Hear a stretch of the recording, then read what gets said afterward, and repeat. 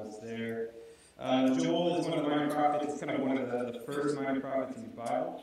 So if you are flipping there manually, he's a little bit after Isaiah, Jeremiah, Ezekiel. He gets his Daniel. He's like just 2 books after Daniel. There's not a whole lot known about Joel in comparison with some of the other prophets. There's been a debate on when exactly his ministry was happening and what the exact context was. But what we do know specifically from the text is that Israel had just experienced this devastating locust infestation. All their crops were wiped out, their livelihoods were destroyed.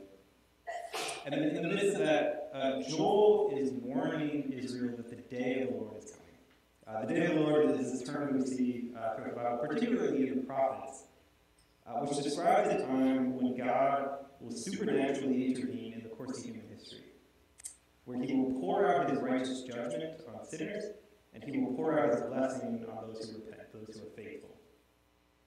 So Israel was kind of looking forward to this time of the day of the Lord because they believed that that was the day where God was going to come and he was going to judge everybody else, that he was going to judge those who brought them into exile, those who have harmed them and abused them. So they were anticipating that day, kind of with hope. But what Joel is here saying in this book, and we're going to look at in this particular passage, that Israel is not exempt from that judgment that God's going to bring in the day of the Lord. That Israel will also be judged because of their unfaithfulness, because of their lack of love for him, and because of their sin. So Joel 2, verses 2 to 14, kind of offers us a picture of the attitude that we should have on a day like today with Ash Wednesday and in this Lenten season. So let's go ahead and read it. Joel 2, verses 12 to 14 reads, "Yet even now, declares the Lord, return to me with all your heart, with fasting, with weeping, and with mourning, and rend your hearts and not your garments. Return to the Lord your God, for he is gracious and merciful, slow to anger, and abounding in steadfast love, and he relents in disaster. Who knows whether he will not turn and relent and leave a blessing behind him, a grain offering and a drink offering for the Lord your God." So Joel is calling on people to return to God with all their hearts, to rend their hearts.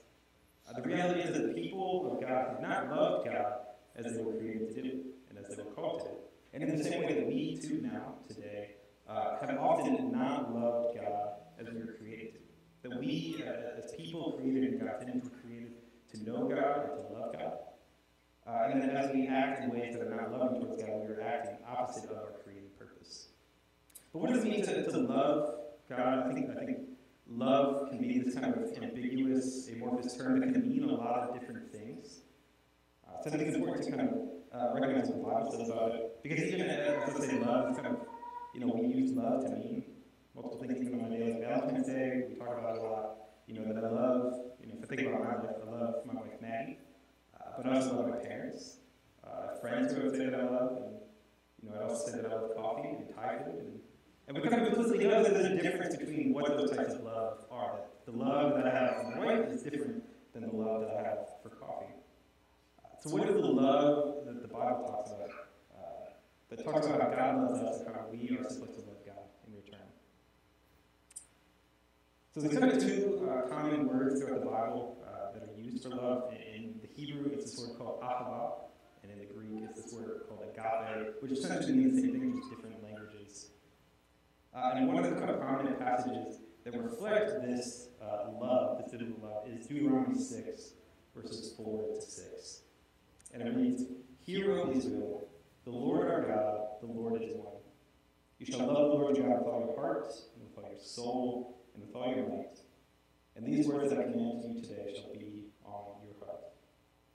So we see that biblical love is an all-encompassing, full-body love. That we are called to love the Lord your God with all your heart, with all your soul, and with all your might. It's all of who you are, all of what your life entails, all of that should be loving the Lord. And it's in the same way that God loves us that way too, that God loves us fully with who he is. That God's love originates from his character, because he himself is love. 1 John 4 talks about that God is love, that he's not just, he doesn't just kind of have some love towards us, or is kind of an example of love, but he himself is love. That his love towards us is unconditional. It's not something that we necessarily earn. That God loves not a duty, but there's a genuine feeling that he has towards us of love, of delight, of affection. But that God's love is in action as well. That we see God's love to us in the way that he created us, in the way that he sustains us, and the grace that he continues to pour out on us. That God loves both genuine feeling and genuine action. And in the same way, our love towards God should be this all-encompassing feeling and action. That we love God with genuine joy and delight in him. That when we spend time with him, we enjoy it the same way that when we spend time with people that we love, we enjoy that as well. But we also love God through obedience. John 14, Jesus talks about how those who love him will also obey his commands. So the way that we love God with all our hearts, with all our soul, and with all our might is through obedience to him, following his commands. But then Jesus also takes that one step further in the Gospel, where he quotes this passage where somebody comes up to him and asks him, what is the greatest commandment? And he recites this verse that you must love the Lord your God with all your heart, with all your soul, and with all your might. But then he follows up with the second commandment. The second greatest commandment is that we love our neighbors as ourselves. So what does it mean to love God? It means to have genuine affection towards him, to obey him, but then also to love our neighbors, to love those around us, to care for those who need help. Our love for God is not just a passive feeling that happens towards us. You know, when we talk about like, falling in love, it's kind of this passive thing, like I fell in love, like something just kind of happened to me. Where love for God is more of an active thing. It's a thing that we participate. It doesn't just kind of happen to us. So we are called to love God with all your hearts, with all your souls, with all your might. And then we must love others as well. All of that encompasses in a full, embodied love of the Lord.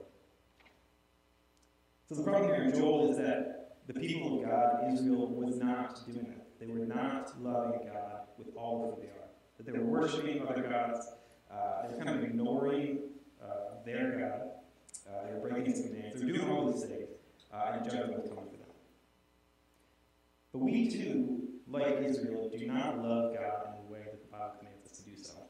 It may look different, in the context a little different, but the standard that God says of what he calls us to love him, we often don't live up to that.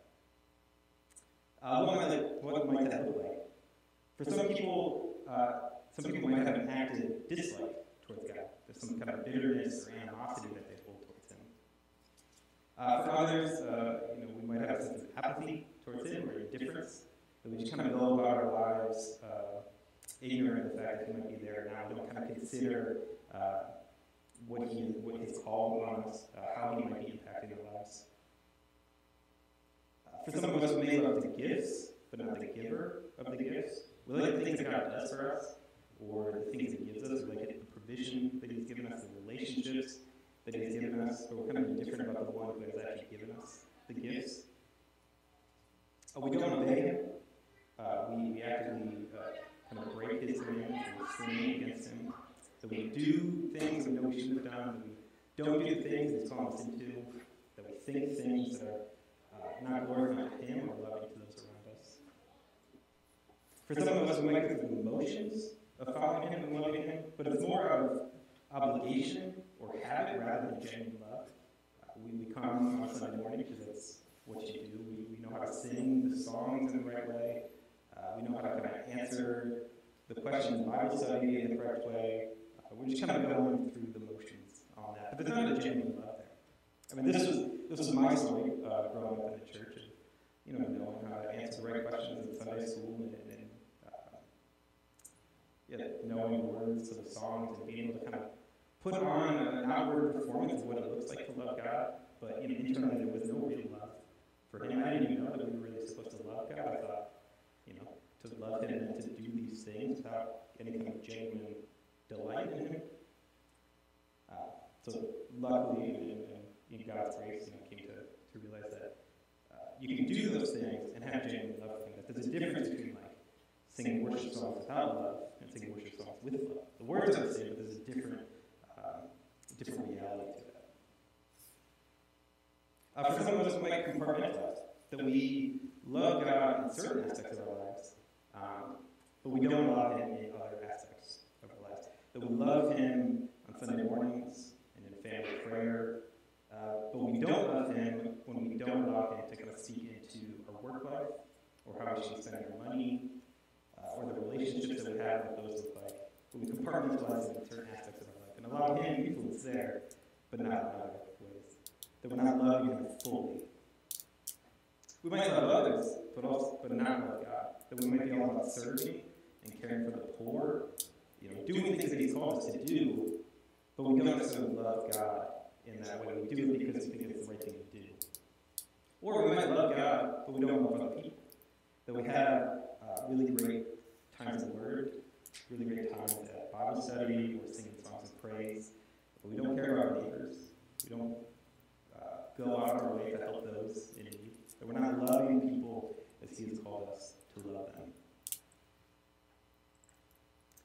So Joel's solution to this, what he's calling Israel to do, and what we are called to do today on Ash Wednesday, is to return to the Lord with all our hearts, to rend our hearts, to repent of our lack of love, to repent of our sin, and to turn towards God.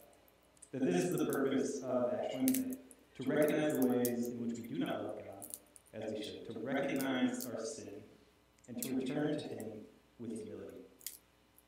We return to him with fasting, with weeping, with mourning, with this genuine recognition of our wrong.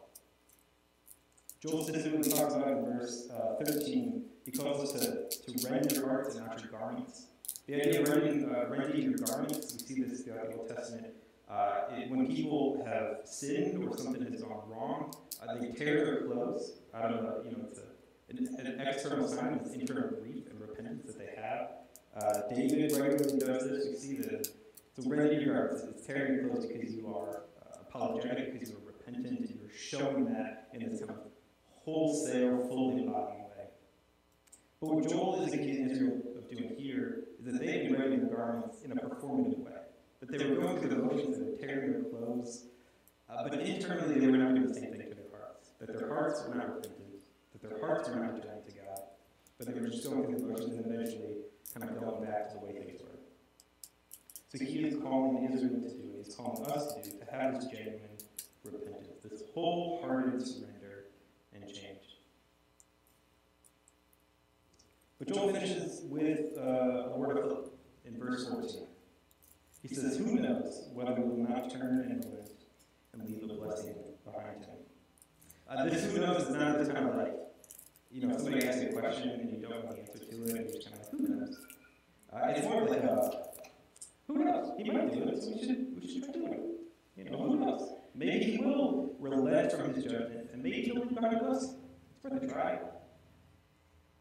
And we are in a privileged position now to know that he has done this.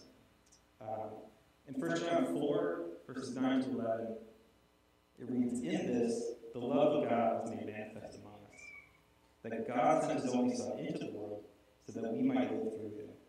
In this is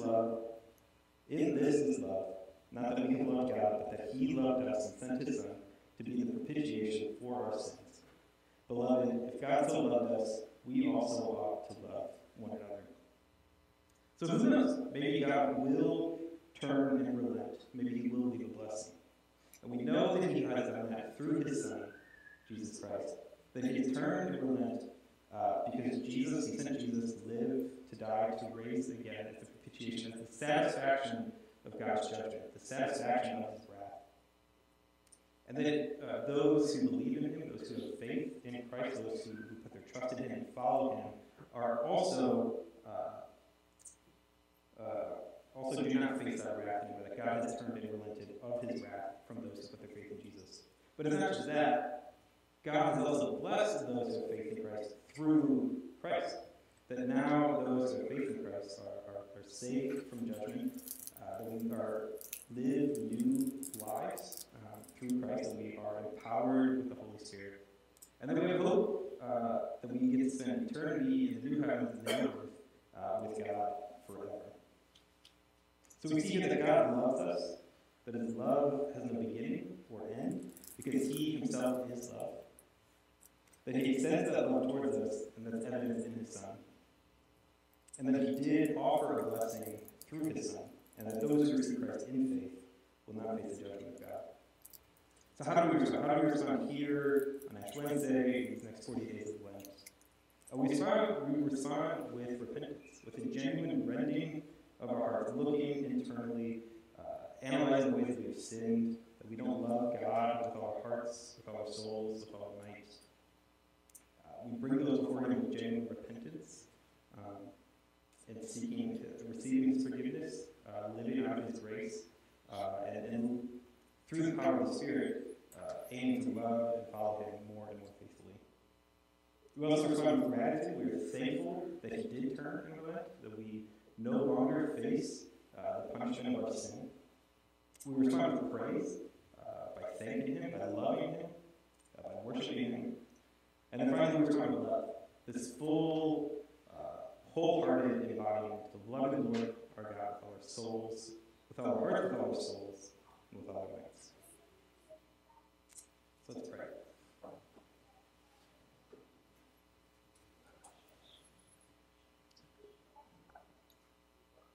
God, we confess that we have not loved you as you have loved us, that we have not loved you as you have called us to love you, that we have lived lives of sin, of rebellion,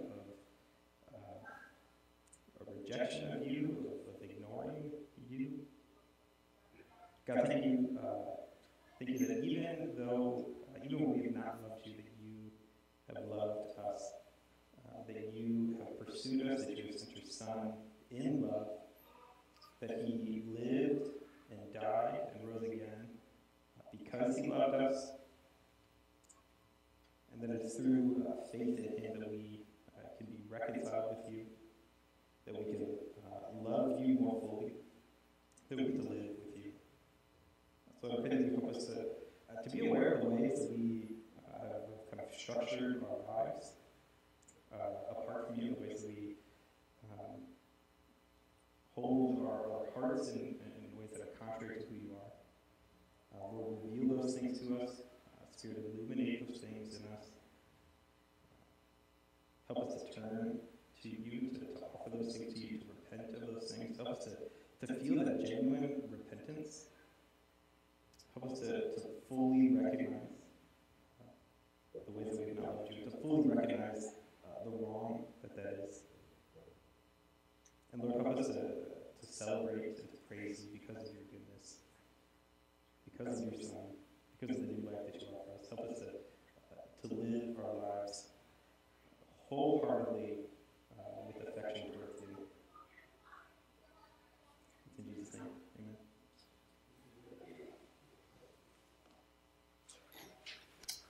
This part of the Ash Wednesday service is the imposition of ashes. Kind of what's going on in this moment is we're remembering Genesis chapter 3, verse 19, that and